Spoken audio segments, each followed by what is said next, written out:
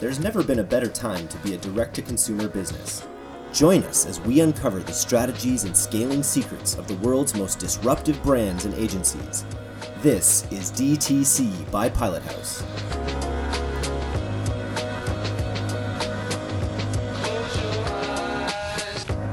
Before we get started today, I wanted to give a special thanks to new sponsor Hook Logistics. Hook Logistics is fulfillment without the fees, worry-free fulfillment for your custom, transparent rates for you. They are a 3PL firm that's flipping the fulfillment business on its head with a simple concept: world-class fulfillment and transparent, fair rates. On with the show. Hello and welcome to D2C Podcast. I am recording this time and I am super excited to have a friend and mentor of mine, Jason Aketif from A4D.com, as well as a lot of other amazing enterprises. He's generated $250 million in affiliate commissions throughout his storied career.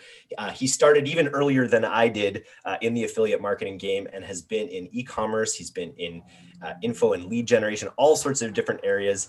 And I'm super excited to have him on today to talk a little bit about his perspective about what's gone on during these Corona times with the D2C e-commerce space, what's happening in the affiliate world right now. And then we're also going to talk a little bit about some of his high-level business principles that he's going to be publishing on his blog, talk a little bit about lifestyle, because that's something everyone in the D2C space is interested in. Welcome to the podcast, Jason. How are you? Hey, I'm doing good, Eric. I really appreciate you. Really appreciate you having me on. Always a fun time to go and share some of my learnings. You know, so much happens in a vacuum, and you talk to your employees and your team and your partners every day, but it's often fun to come reflect on what's going on. As I said on the last time, I am working from home. I still am in my sweatshirt and stuff. If there's kids that come in, much like most people, if there's any interruptions, I apologize in advance for that. On the news, you can get used to, you can allow it to happen on podcasts. So it's happening to everyone now. I'm in my athleisure. KG is comfortable in his childhood bedroom in London, Ontario. Welcome also, KG, to the podcast of the newsletter. Let's dive right in, Jason.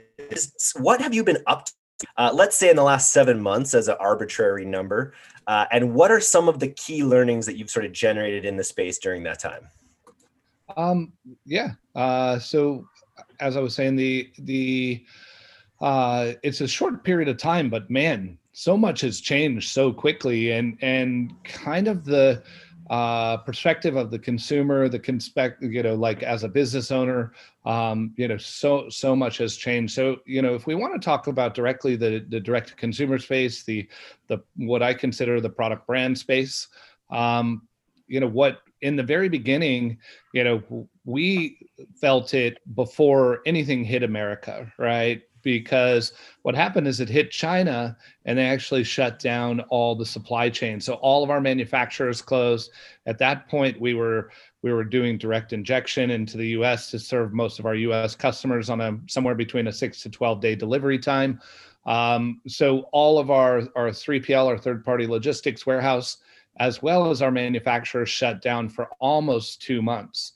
Now, meanwhile, that kind of started to we didn't really see a lot of it here in the US. Then about a month after that, we started to get we started to get a lot of it starting to happen here. All the New York stuff happened, the Italy stuff happened. I think there was a lot of fear. People were like, it's coming for us. And it really can change the consumer mind. And so then they really started buying stuff that they think they might need. So we saw an uptick in sales, uptick in conversion rates. And then once it actually hit our shores, and businesses started to close, offices started to close, people started to work from home, and more importantly, stores started to close. People could no longer go to a store to buy anything. Now, at the same time, typically with large businesses, they have budgets and forecasts and all this stuff.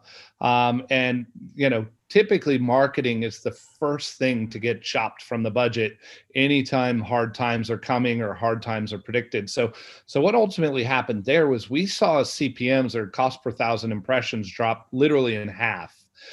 And then at the same time, you've got this, you've got all the stores closed. So we saw conversions rates tick up 30 or 40%. And that's great. But we just a few months before had a supply chain issue and we couldn't get inventory here in time. Now, at the same time, China started to reopen. They'd allow them to work a certain amount of hours a day, and then whatever, that finally repaired itself. But man, between all of this, well, actually, there's another piece to this. So we started, like, once China opened back up, we really ramped up and scaled. But because how we do our shipping, which is basically, or how we used to do our shipping, we would pack a parcel with a label on it from our LA warehouse to the customer in China, and then we'd throw all that into an air freight carton and bring it over. Well, air freight actually happens almost like, I think 80% of it comes in not actual cargo planes. It comes in the belly of just regular traveler planes, right? Like passenger planes. Yeah. So guess what? They stopped all the passenger planes. And so now our air freight costs tripled. And then also with all the PPE stuff that was going on, the personal protective gear, that is the masks, the goggles, whatever else, that was like, they were trying to get so much of that to the US that it backed up all of customs on both sides. And ultimately we worked through Pitney Bowes at the time as our US warehouse, and they started getting COVID in their warehouses. So they were closing every 2 days. There was 7 million parcels sitting in Pitney Bowes that had come in, not just ours, but other people as well. And they basically couldn't process them and ship them out. They'd open up for a day or two. It would, somebody would get COVID. They'd have to shut down for 2 days of disinfecting and decontaminating the area. And then they'd open back up, and this continued on for about 30 days. And man, it created havoc in our customer experience, our chargebacks. Everything was a total nightmare. And honestly, I'm really, really glad to be through it. The other piece of that is, we sell primarily in the U.S. is our largest market. Right around when all that got sorted out, our Facebook pages scores started to get good again, above 4. We got all our inventory onshore in our warehouses onshore, so we could deliver fast again. Right about that time, the election started, and we've seen a creep up, and so slowly, as that had a hard dip in CPMs, and then slowly as people understood, hey, this isn't going to be as bad. It's not the end of the world. So then we saw the CPM start to creep up. And then right about September, they had just got back to about the levels that they were the previous year in September. And then our primary demographic is, 55 plus. Guess who the voters are? Nobody's spending any money on Facebook advertising to 25-year-olds, or they're not like they are 55-year-olds, because 55-year-olds go to the polls. So then we see a massive spike in CPMs. What's that? Yeah, they have the money too, right? Generally. Right. So everyone's after them, even in non-elective, election times. Another thing interesting that we've seen is you're seeing a lot of manufacturers and large retailers starting to spend, where they might have spent on PPE or pay-per-view type stuff before for brand awareness. They're getting much more active in the conversion targeting that is direct to consumer. We've seen some brands come out lately from major companies. I think there was a toothpaste one. I don't remember whether it was Colgate or what other, with building their own D2C brands. There was a laundry detergent one building their own D2C brands, like from scratch. They're buying up D2C brands, but in addition, they're starting to understand the game, and they're starting to understand that this is where the future is. And more budget gets pushed into those conversion campaigns on Facebook specifically. This is what we found ourselves in the absolute middle of here. Like, my time with iStack was all about the grassroots, all about helping people come up through affiliate marketing into different business models and things like that. But with Pilot House and with D2C, Pilot House is working with such a high level of advertiser, and our audience became this really high level of advertiser. And we've got the world's biggest Fortune 500 brands subscribing to this because they realize they see something that says learn D2C inside and out on their Instagram, and they're subscribing like crazy. I won't say which company, but one of the biggest companies in the world we've been talking with quite a bit, and they have this thing that's like an internal, for testing D2C products, they have like an internal Dragon's Den where they have pods of teams responsible for coming up with products, and then they pitch them in these like internally televised events where there's literally judges, and they kind of go through this process for actually vetting. And I thought that was a really cool of like as legacy a company as you can getting really scrappy and getting innovative with how it found new products and brought them to market. I was just wondering, like with your business at this point, how much of it is your own products that you're promoting through your affiliate network versus other external products that your affiliate network is promoting? I mean, the affiliate network in general, the affiliate, so I have two companies, right? I have A4D, which is the affiliate network. We also do a lot of internal media buying. We also have a lead generation division where we focus a lot on legal leads and other lead verticals. And then I have another business called Jamiac, where it's basically a platform for D2C brands that we're both building and buying. That's all internal. Probably only 10% of the Jamiac traffic comes from the A4D company platform, whatever. And then in our internal products, that is in the lead gen, is probably another 50%, and then 40% is third party to third party legacy business that we've been in since 2008. But yeah. Jason, where's your head these days? What's that? Where's my head? Yeah, where's your head in all of this mostly? And then KG jump in. Yeah. So, I've been doing this for almost 20 years now. I started in 2003 in direct to consumer, and I've been through Black Hat SEO. I've been in, the early days of social marketing, the early days of display, the early days of DSP. I love the marketing aspect, but honestly, a lot of where my time is going, it's going into the product company, because those are, owned and operated brands and customer experience and consumer journey, and spending a lot of time on that side. But really in both of my businesses, I'm a strategist. I'm no longer out with the bricks, laying the road. I have done pretty much all of that. If there's a new area we're going to get into, I'm probably going to go dig into it. Like we're working on influencer stuff right now. I'll go find, a really good leader to build a team under, and then I'll go dig in and understand how it all works, number one, and then, really work through strategy on how to optimize that. So, a lot of my time on the A4D side, which isn't a large percentage of the bulk of my time, probably 10, 20% at this point of my working time, goes to A4D, but it's much more me meeting with the leaders in the organization, and then asking the right questions, and then doing a lot of strategy, which is really my passion, right? I wanted to build larger businesses. A4D does anywhere from 40 to 70 million a year in revenue, and Jamiac will probably do 50 to 60 this year, and targeting somewhere between 120 and 150 next year. I want to build. How new is that? Has that been around in the background for a long time, or is it really new? I've been working on it for about 3 years. Okay, pretty good. Lots and lots of mistakes. Lots of learning. We have a lot of our own technology and have solved a lot of problems through technology that allow us to scale, both automation, some machine learning, some, all that kind of stuff. And then there's some very interesting problems to solve, because in a traditional e-commerce business, or really any business, revenue is recognized when product is shipped. Right. So all the costs that are involved, the revenue is recognized. Well, we come from a world where all decisions have to be made at time of order. Do I bid on this impression? Do I continue to buy against this thing?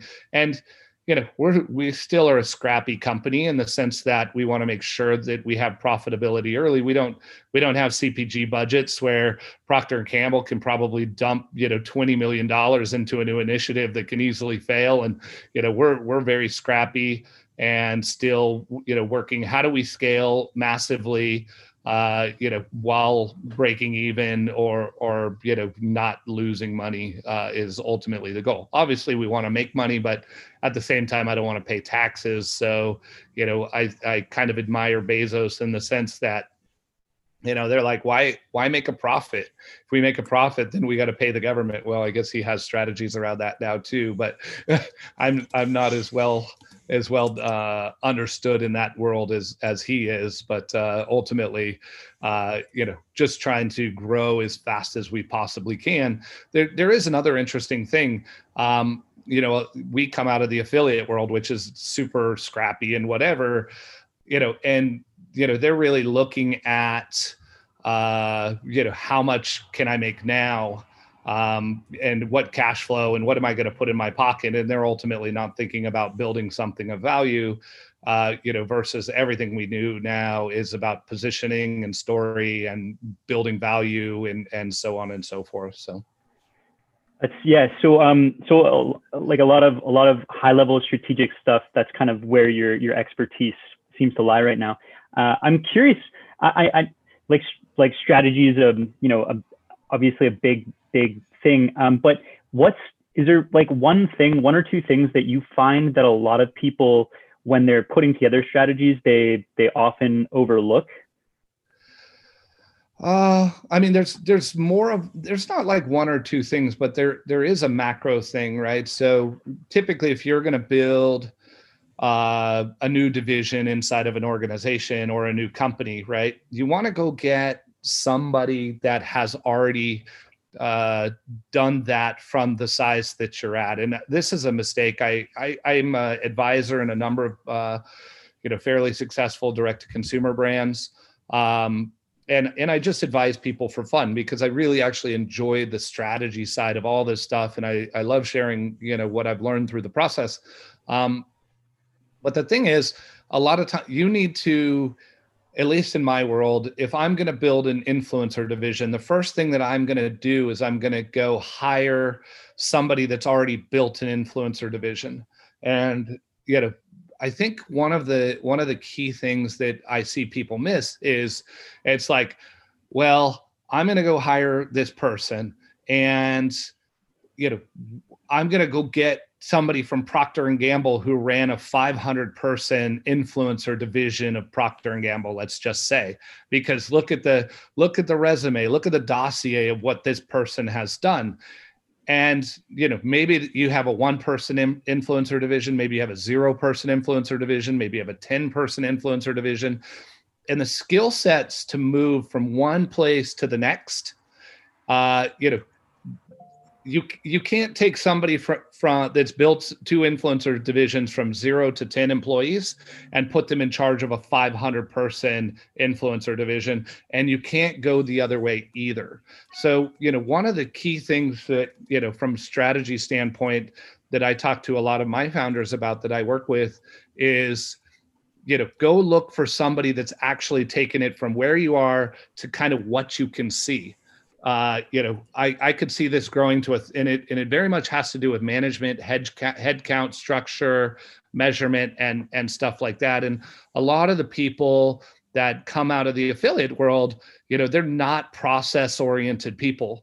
So, that doesn't, they're very creative, they're very scrappy, they can figure stuff out, but then how do you productionize it? How do you turn it into something that you can do over and over again successfully and turn it into an overall win? Otherwise, you're just going to continually butt your head against the wall, and it's not going to scale. So that would be the main one.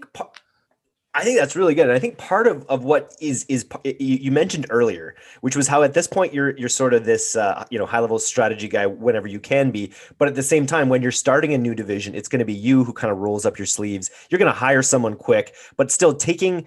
I think leadership from the rear, leading from the rear, is something that I really admire about the way that Kyle and Jeff manage Pilot House, and that they're still in the trenches figuring things out along the team. And I feel like when you grow a team fast, it's so important to see your charging alongside, it's cool to see that even at this stage, you want to hire someone who's in order to take over a new division, someone who's already been there, but it still also requires you in a way rolling your sleeves up and working with them, at least in the beginning, to make sure it has the biggest impact. Yeah, there's another piece of this that I've made the mistake of many, many times, and I try not to now, but I still continue to make the mistake. That is, I hire somebody with the resume and whatever, and I bring them in, and I expect that they are going to do it as efficiently as, like if they're a purchasing agent, they're going to negotiate the best terms, they're going to find the best vendors, they're going to do the best QC process on that stuff. And typically somebody's going to do whatever they did before. So, no matter what the resume is, if you hire somebody out of a operational organization that even has 100 people in it, the level of expectations and the scrappiness you need to make that stuff successful, a lot of times they were just given a system or a process to operate from, and they're like, I just did the thing, right? And this was this is just status quo and how it was.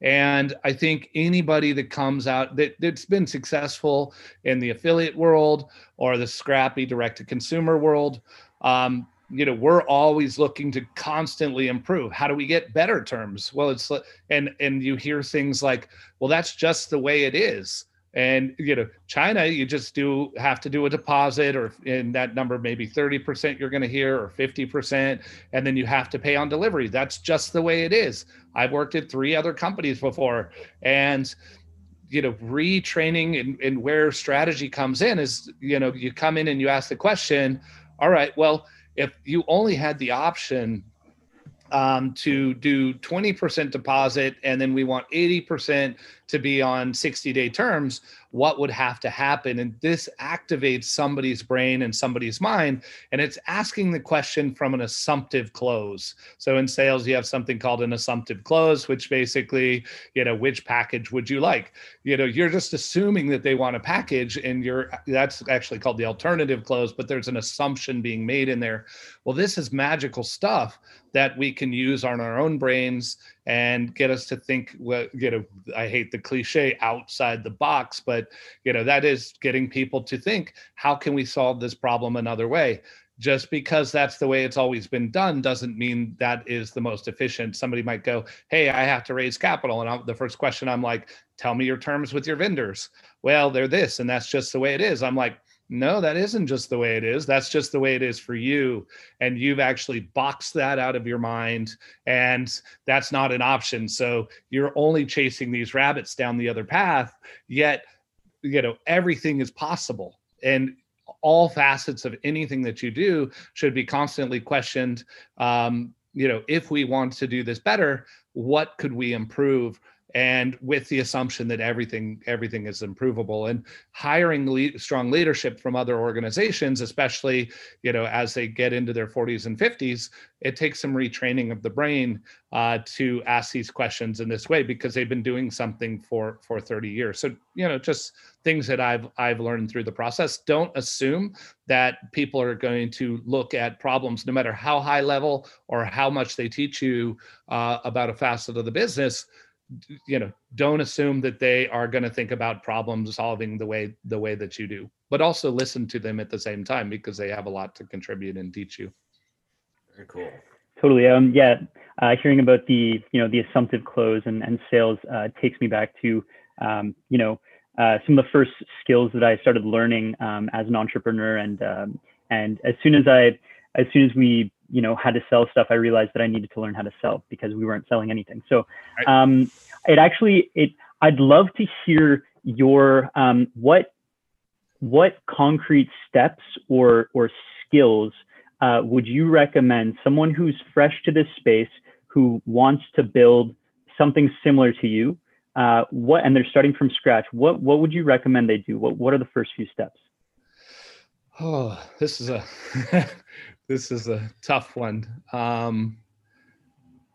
You know, curiosity, I don't know how somebody becomes curious about everything, but I think, curiosity as a skill is so important. And I can talk about some steps and stuff like that, but I think, I've got to where I am.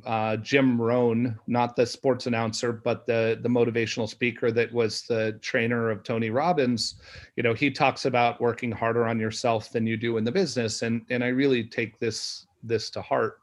And for me, happiness is growth and learning. That is taking on very difficult things that I have no idea about, and struggling with them for a period of time, and then overcoming. And then I kind of see the world as a puzzle, and now I've got more pieces of the puzzle that I can understand how these things interact.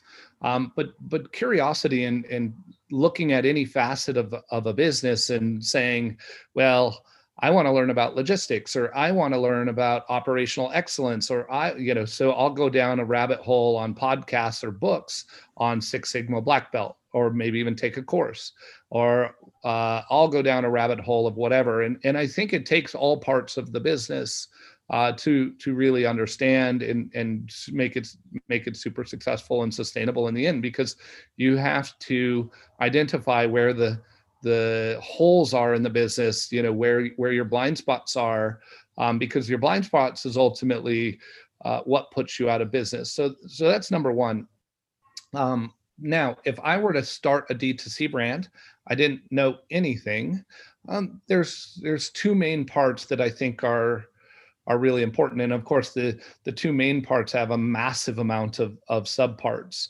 It's not really understanding Shopify. You can go get somebody out of India that really understands Shopify well, and puts that together. But it's rather understanding where there's a gap in the market, number one, right? So if you look at the market and you say, okay, I want to start a shoe brand. Well, where is there a silent majority, as far as starting a shoe brand? Where is there an underserved market, silent majority that is underserved? And, I hate to bring up Trump, but, he is one of the best marketers in the world, in my opinion, right? What he figured out was there was an unserved, voiceless majority inside America. And all Trump does is pander to them. I don't actually believe that, he believes half of the stuff that comes out of his mouth. But you know what? He's a marketer and a sales guy, and he knows exactly what to say to that base, right? And if I were to create a brand, I would look at, people are like, ooh, this product is cool. Well, it all starts with your market and understanding, okay, well, I see that this market, most of the brands are positioned this way, but there's no bad boy brand, in this market. Now, is there bad boys that like shoes? Well, yeah, of course, right? And probably John Barbatos, was born out of that, or whatever other brands that are out there. So it's really understanding where there's a void in the market. You could say, okay, find a product. Then it's like filling the need is kind of that next step. And understanding what products, one or two products that they would really like, that would speak to them. And then kind of the next step from there to really get good at is learning how to market. That is, build ads and speak to that market and this kind of stuff. There's a lot of ways to generate traffic. There's a lot of ways to generate momentum. Some of them are free and slow, and it's just some of them are fast and cost a lot of money. And it really has to do with what budgets are available, what aptitude you have to spend that money and solve those problems. But from my perspective, I started in black hat SEO and then kind of did some white hat SEO. Then I started doing some social stuff. And then ultimately I wound up, buying media, buying ads, because I could get the most predictable, scalable results consistently buying ads. So I really honed my craft starting in about 2006, buying ads on Google on their display network when that rolled out, and then Facebook, which was called Facebook Flyers before it was Facebook Ads, which was just ads on the right-hand side of the news feed. And the list goes on of all the other platforms that rolled out. But, for me, I was like, well, this is interesting. I could spend $50,000 a day in media, and as long as I had a calculated return, I'm profitable. So, and what was even better is, I started in the affiliate world. In the affiliate world, it's like, here's a page and here's a dollar amount that we're going to pay you to generate a sale. Now, most other people would look at this out of any other side of business world and go, so they fire the pixel and tell you when they're going to pay you, and you don't own the customer, and the list goes on of a million really bad things about being an affiliate. But at the same time, I believe it's the most true form of direct response online stuff. And because you don't have to worry about customer service or anything else. It's okay, I get $70 if I generate a sale for this. And so I'm going to build the ads and then work on, maybe I need to put a landing page in front of that that's got some kind of an angle bridge, or I figure out an angle. It's the truest sense of marketing, where if you're trying to learn how to run ads and you're running a Shopify store, that gets tough, because you've got to manage the customer service, you got to manage the supply chain, you got to manage the logistics, you've got to actually work on the store, you've got to think about the product catalog, and you get it's much more burdensome and much more difficult to kind of hone that craft. And one thing I am is a huge advocate of anything, I think a skill is developed by repetition, reflection, and pivoting, and then doing it again. And as an example of this, somebody says they want to learn sales. I'm like, okay, cool. Go work on a call floor. And it's like, well, I don't want to be a call floor rep. That's those people are whatever, right? And there's a perception of who those humans are. But guess what? You're going to take 100 phone calls a day. And after each of those phone calls, you reflect and you work a strategy, and you go home and you read your sales book every night. Somewhere in 30 to 60 days, there's a hockey stick of skill development that goes kind of like this: struggle, struggle, struggle. Then you start to go like this. Then you get to the top of the hockey stick and you start to go like this. Well, in 60 days of 100 calls a day, studying a sales book of strategies, of closes, and this and that, and constantly trying that and looking how to improve it, you're going to develop that skill much like a muscle in 60 days. Now, if you want to go be a realtor and learn how to sell, well, how many customers are you going to talk to, and how many closes are you going to have an opportunity to do? And this is the same thing with marketing. And that's why I think that, still affiliate marketing is still a great way to kind of box it and learn in a very quick fashion. Love that. Yeah. And that's what we used to say at iStack all the time as well, is that you get, like, before you take on the whole brand building side of things, you take on, you isolate that media buying thing, you get ruthless about it, and you really understand performance. It's interesting when you're talking about hiring people, about how you want to find like a hybrid. You want to find someone who understands enough to be curious about every aspect of an offer and every aspect of a campaign, so that they can put it together and get creative and really find those performance gains. But at the same time, you need them to have a mindset of growth and being able to build things, assemble teams that don't always come easy to affiliates who are kind of really thinking in the moment. Eric, these are often not the same people, right? No, so rarely. A lot of time I build a team. Like, I've got an innovator, person that's been in the trenches for years. But then when we go to build a department, I'll go get somebody that's, maybe they're not anything like this, but they have some experience, but they're really good at building teams. They're very good at the operations. They understand how to scale that stuff, right? So, and then have those two people to work together, because, say we've got a 30-person team. Well, the person that loves solving problems does not want to manage and run that team day to day, manage them to KPIs, be concerned about those staff members' growth and where they want to go. They just want to solve problems and then feed the person that runs the team that solves the problems. So that's kind of most of the time how I think about developing a department structure. And sometimes that strategy person is me. And sometimes that strategy person is somebody we bring in that's really amazing at figuring stuff out. So nice. KG, and I stepped over you last time. Oh, it's okay. We were actually just talking on before this call about like how a lot of people, or often folks will talk about exponential growth, but at the same time, no one's talking about the hill and how the hill is logarithmic. So it's like you can have growth like this, but the hill is really hard at first, and then it gets easier and easier and easier. In your experience, has that been true? Things just really hard at first, and then gets a bit easier. I mean, with skill development, 1,000%, right? Mm-hmm. I mean, Tony Robbins talks about, you don't know what you don't know to start, then you move to you know it, but you don't know how to do it. Then you start to become consciously competent. That is, you have to think about it and every action, and then at some point it's just innate. Right. So, totally, skill development is not necessarily getting it to the innate level. And, at least for me, I never want to be the watchmaker.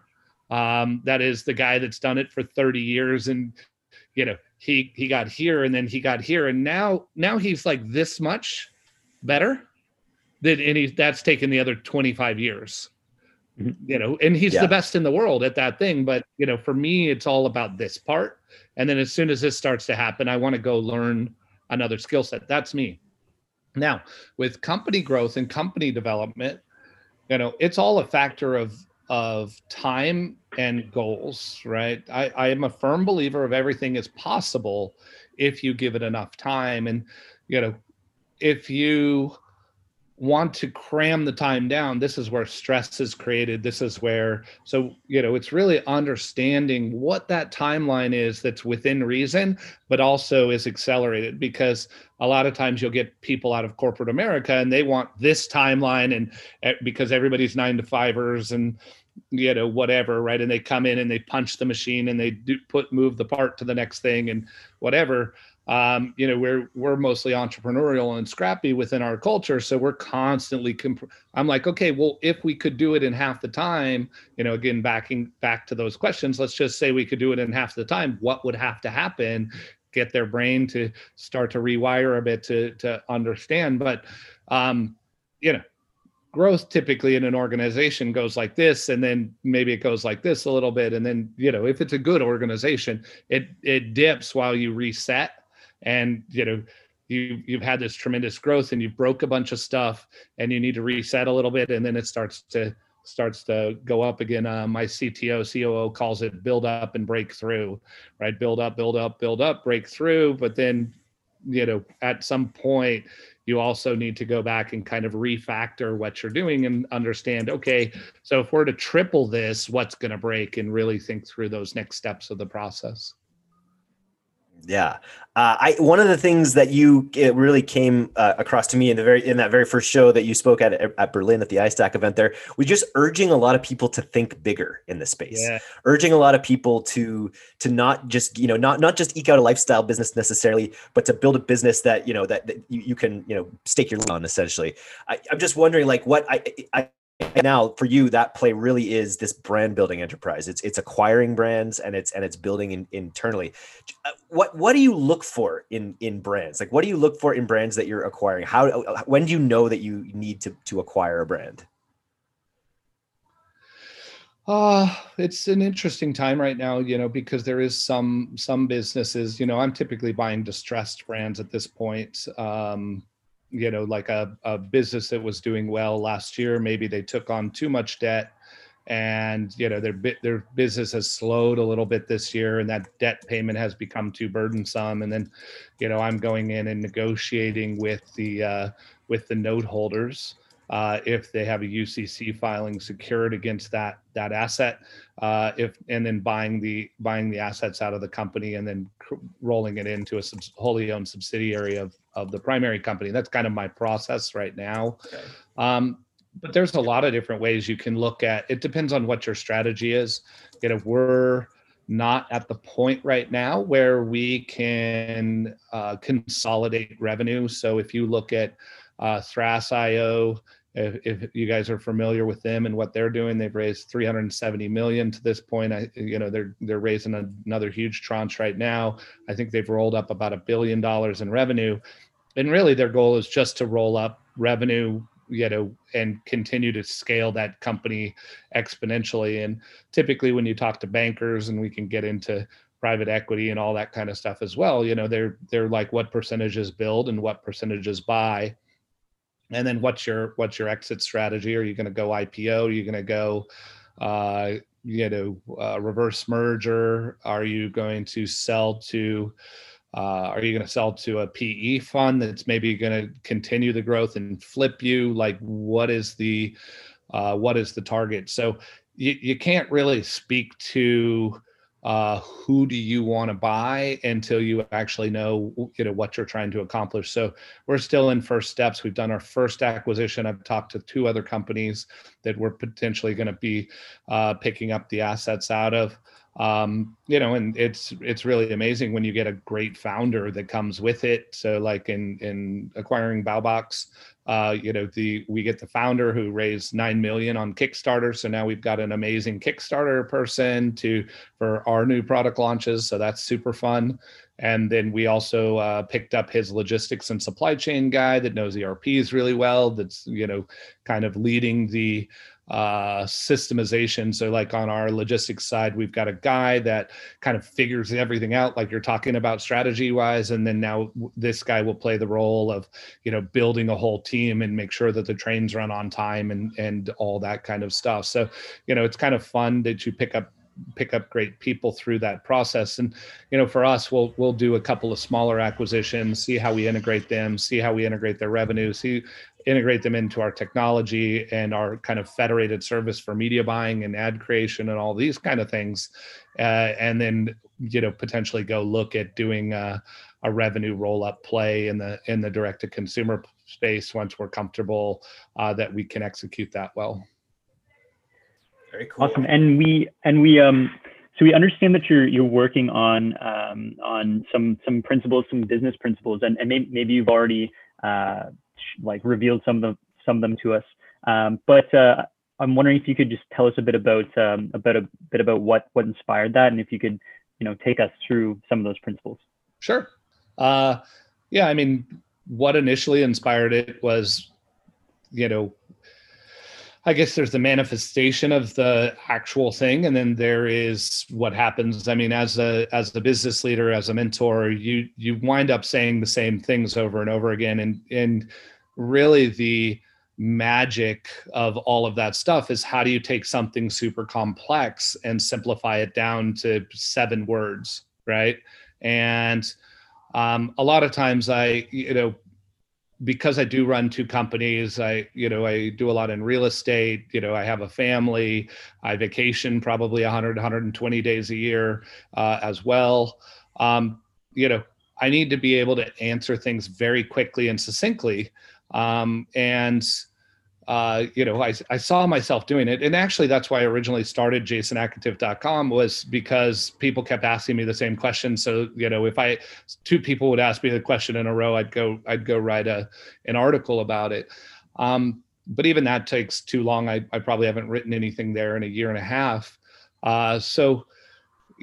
Then what we did in our company, we didn't have any core values inside of A4D. And then we went away and we spent a bunch of time and we built 10 core values inside of A4D, make data-driven decisions, be humble. These are just a few of our core values there. And then we tie everything we do inside the organization back to the core values. And what this allows to happen is people can make decisions without you. And it's, nobody ever gets reprimanded if they're like, hey, I made a data-driven decision and it didn't work out. It's like, great. As long as you are following these core values, here's a bonus, right? You actually get a bonus, even though it didn't work out, for taking the risk and, making sure you follow the core values. Like another one of our core values is it's okay to fail as long as you give 100%. So, don't try something half-assed. Like, go all in, assume it's going to work, and if it fails, it fails. But just don't go in and be like, oh, I'm going to try this and see if I can maybe make this campaign work. It's like, either believe it's going to work or believe it isn't. Like Yoda says, what is it? Try, do or do not. There is no try, right? Kind of following under that same tenet. So, that happened in my life. And then kind of the next stage from there was I read Ray Dalio's book, Principles, which is really, really a tremendous book. It's a heavy read. So you're not going to sit down and it's like a short story. There's like so much depth of information in there. I read that. A lot of his principles are very in alignment with my principles. And then at one point, like I was flying to Thailand to, I don't know, one of the Stack That Money events or something like that. And I couldn't sleep and I tossed and turned for hours. And then I was like, I would think about this and I would think about that. And then it all rolled back to these basic principles. And so then I pulled out Google Notes on my phone and I started writing down principles on that flight. And I came up with about 120 principles that I operate from, just very, very basic tenets, and they all boil down to just a few words and simplicity. Let me pull up my list and I'll share a few with you. Give me just a half a second here, guys. You can. We'll coordinate this launch with your blog post. We could take maybe not all 120. We'll see how many words there, but if we would be awesome to take your blog post and republish it in the newsletter as well, potentially. Of course. Yeah. I could definitely do that. We haven't even mentioned champagne yet. This is one of my favorite things about Jason Aketif is the number of times. This is one of the few times that I've seen him without some bottle or flute of champagne. So, yeah, right. What's your favorite? You got a favorite? Ruinart. I love a Ruinart Blanc de Blanc is my favorite. So, all right, guys. Nice. Let's hear. So.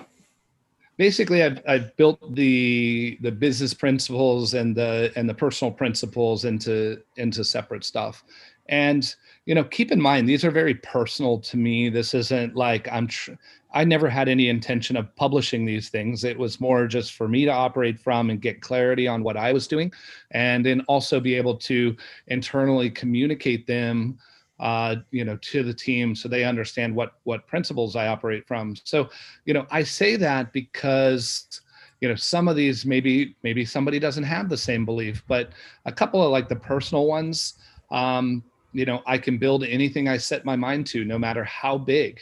I am a builder. Like that's who I identify with as a person. So anything that doesn't include building, that is maintaining, that is selling companies. I can't, like I buy cars and then I'm like, I don't know. I just want to give it away because I don't like selling things. I don't like endings. Yeah, I'm all about building, creating, and doing things that other people haven't been able to do or are new and different that are kind of an offshoot. So that's one. Another one for me is be efficient in your solutions and help. And I even talked about that a little bit just before, right? Like people come to me all the time and ask me questions, and I need to be able to answer them in a few lines because I just don't have enough time to, sit down and have a long discussion. So, how do you synthesize long-winded answers down to what is the core of what's going on, which essentially, is what these, revolve around. There's a bunch of them, but, when I get into the business side of things, my number one, so I bucket these into vision and planning, process, HR and culture, and tech development, and then miscellaneous. So the number one on my list for business, right under vision and planning, is never build for cash flow alone. Always build for cash flow and value creation. You'll make a lot more with a lot less taxes selling what you've built if executed right. So at least in California, we pay 53% taxes between state and federal. Capital gains, I believe, is 30 35% there. So, you'll pay less taxes on the capital gains side of things. In addition to that, a lot of businesses, and I've talked with a lot of people that have sold businesses, they're like, wow, I built this company, it was great. It made me a couple of $1 million a year. Then I went and sold that business for $60 million to a strategic buyer that really needed us as a puzzle piece to fit into what they're doing. And I executed that business for 6 years. It was really hard in the beginning. I maybe made $8 million over those 6 years. And really, I had that win, that payday at the end of the process. And this all came about like we got sued by the Federal Trade Commission back in 2012 for being in the middle of some stuff that was against consumer policy. And ultimately, we were a network that sat in the middle of that, and we got our hands slapped and paid a fine to the FTC. After that happened, I could have continued to do things that were kind of tangential to that world and continued to push forward. But for me, I was like, you know what? I had a hard thought about, well, maybe I should just sell A4D and go do something different. And I looked at A4D as a company. 95% of our revenue went away because I made the decision to stop playing in that space altogether. And basically from then I was like, well, A4D is relatively worth nothing. Maybe it's worth a few $100,000 as a brand in the affiliate world. And from that day forward, I had told myself, never again. I will never work on something that is not sellable. It does not create enterprise value. It does not create good customer experiences and so forth. And I've really executed from that standpoint. I think that's a great principle for the audience. And I feel like, and that you came by that so honestly, having built up one of the largest affiliate networks in the world. Like that really is the affiliate network model. It's just pass through revenue. Everyone in your company sees that revenue though, too. And that's why you get ego issues in affiliate marketing companies. You see the huge financial impact, but you're just skimming a portion of it in the middle. So yeah, when you don't think about it the right way, it can definitely lead to, and I fully agree with that. I mean, with that happened, it spawned, I don't even remember the company names, but Peter Nguyen Company, C5, Jumbleberry, Oasis, all these companies basically went and took all that business that we gave up and a couple of other companies gave up because we didn't want to be in that space anymore.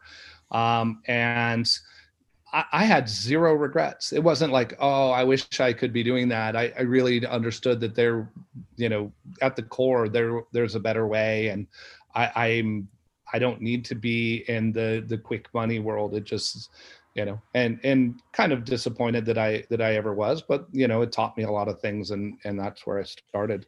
You remind me of something that Hitchcock said to me one time, right? When I was getting into this job with Pilot House, and I had this great opportunity, and he was sort of saying like, oh, even if shit hits the fan, he's like, we'll just figure out something else.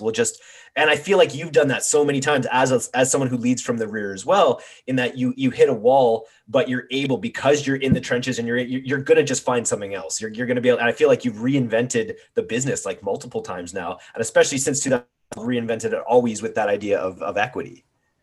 Yep. Yeah, I mean, and honestly, that's where I love to live. My favorite place to live is 0 to 1, right? Give me the boulder that nobody else can move, and let me try and push it up the hill. That's where you learn to, you really build the muscles, and you learn to be, you get smarter and smarter. Like I said, growing and learning is like the most important thing to me in life, and improving who I am as a person. Money is a byproduct of being great. And I truly believe that. So, all I do is continually refocus on myself to, and not from an ego standpoint, but rather, what skill set do I not know? What could I learn? Let me go take on a new challenge. And I really love that process. And speaking of skill sets and muscles, I know we really want to hear a bit about your vacationing skill set, given that you do it for about 120 days a year. So I think we'd love to, before we wrap up here, we'd just love to hear a bit about, how you're able to take, because I know a lot of entrepreneurs, even if you say, here's 120 days to take off, they probably wouldn't. And so, how you're able to do that, and what you do during that time. Sure. It all goes back to my core beliefs and, these principles that I'm talking about. And one of my beliefs is, if you are in the business all the time, you're constantly micro correcting your leaders. And what I mean by that is, you're like, okay, let's do this thing. And then, if you're there, kind of overseeing stuff, they don't have true autonomy to make mistakes. And I want them to make mistakes and learn from them. Granted, I want to give them guidance from time to time, but I really want them to own the outcome of what they're creating. That is building their team, building the systems, and so forth. We've got great people strategically inside of the company to help them in that endeavor. But you really need to leave them by themselves to allow them to grow that on their own without your interference for periods of time. Then this is how it's kind of like training wheels. This is how you get them to really take ownership of things. So my general process is, I come into the business, I look for some opportunities that we could be improving things and doing them better. Then I work with that leader to put some processes in place that is, hey, we should look at this, or we should look at that, or maybe we should do this, and here's some ideas on how we could solve that problem. Then I let them own building that system, the measurements and whatnot. Then I work with them a little bit as it's kind of spinning up.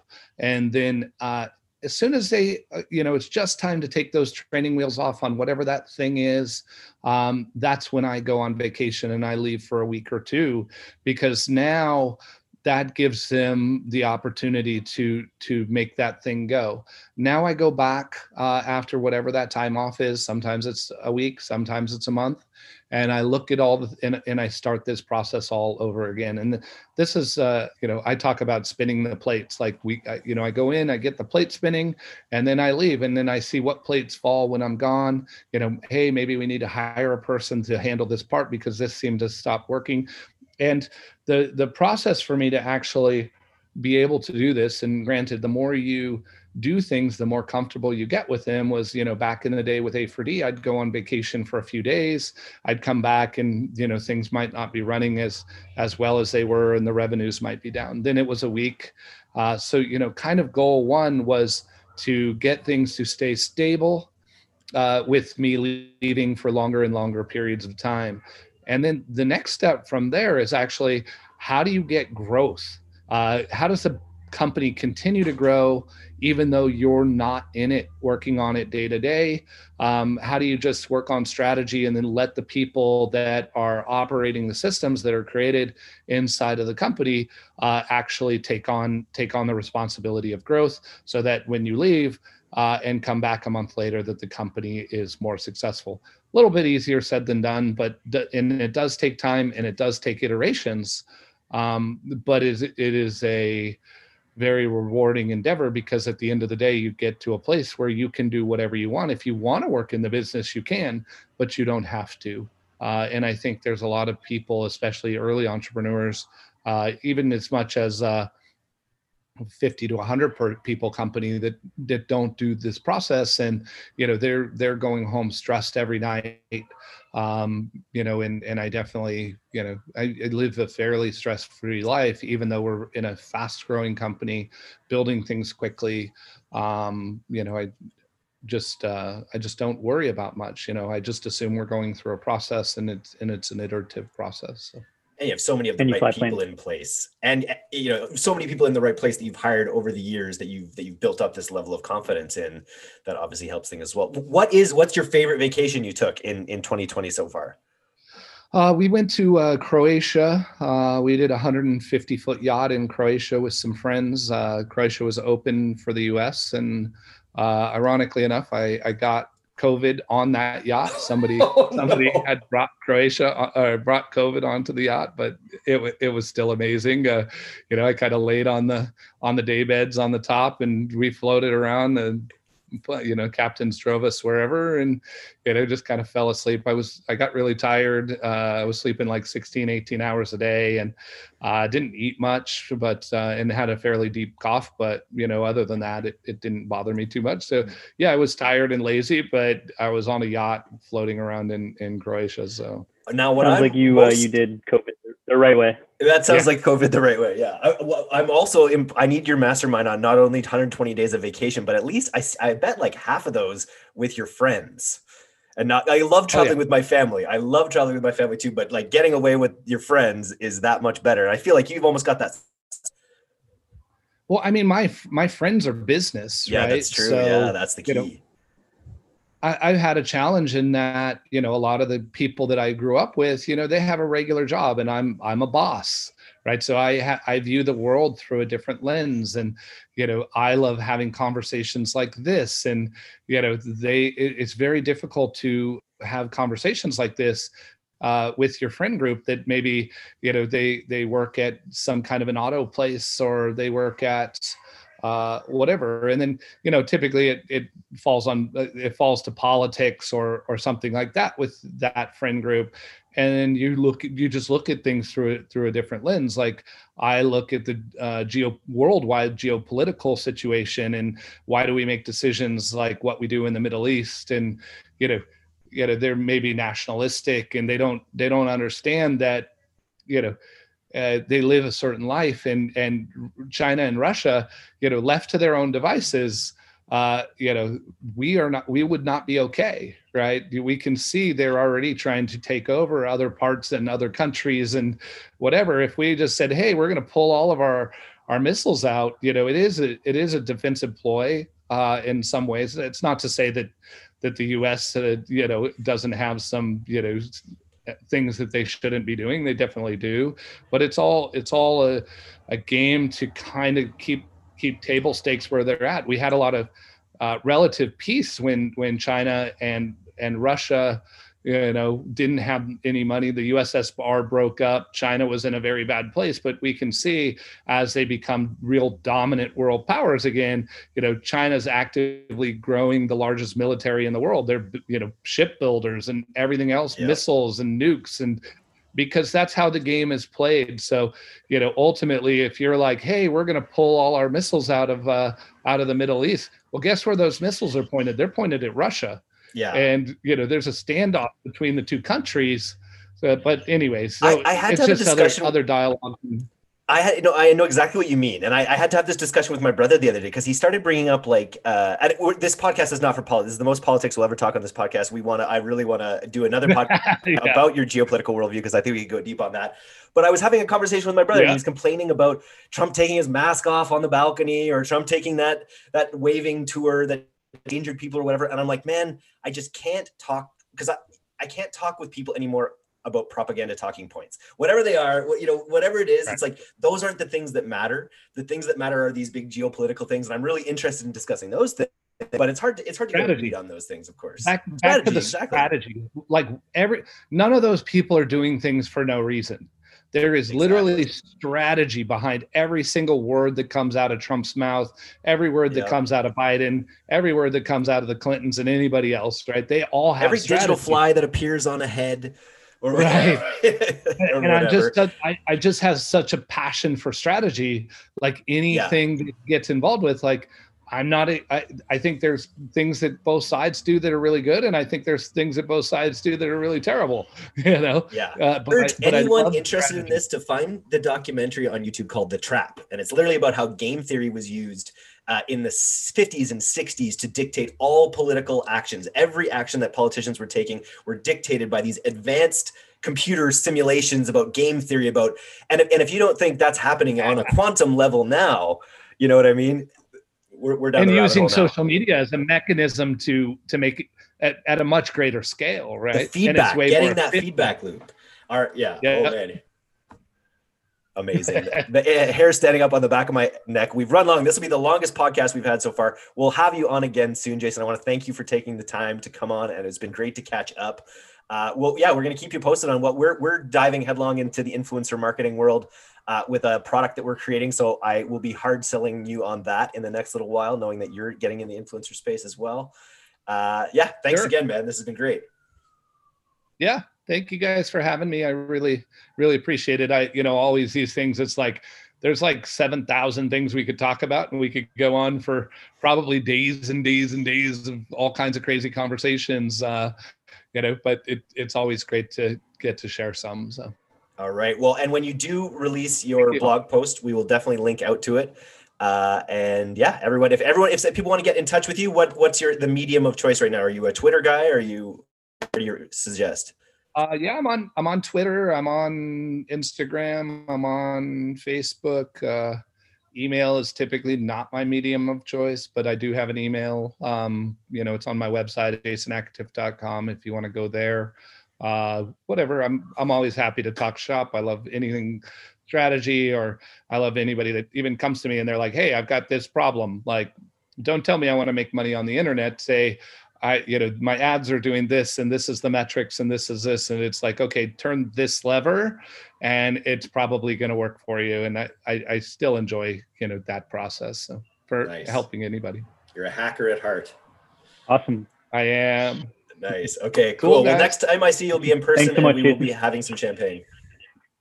I can't wait. Cheers. Take care, guys. Bye, guys. Awesome. Bye. Thanks, Jason. Bye. Well, that was fantastic, Kyle. I want to thank you for coming on the podcast today as well. And I want to do a quick plea to everyone out there to go to directtoconsumer.co to sign up for the newsletter if you haven't yet. It's a free newsletter. It's 3,000 words of our high-level ad insight and creativity and blood and sweat going into every issue. We're excited to release some new stuff on influencers coming out soon. So you'll probably be hearing about that already. And if you haven't yet, check out our sponsor, #Paid. #Paid is the premier influencer marketing platform, can take care of everything that you need to get connected with influencers, whitelisting and blacklisting campaigns with them. We're going to be talking about them more soon, as well as kickfurther.com. Check them out. They are an amazing funding that allows you to get your inventory costs partially covered by investors. It's a really interesting thing. And they're offering $250,000 funding draw that's happening in a few weeks. So go to kickfurther.com and check them out. Yeah, those are my ad reads for tonight. And we still got Jason here. Yeah, I'm still here. I was just listening. This is going to be a full half an hour. I love it. Okay, anything else to add, Kyle? Nope. That all sounds great. All right. Thanks, everyone. Okay.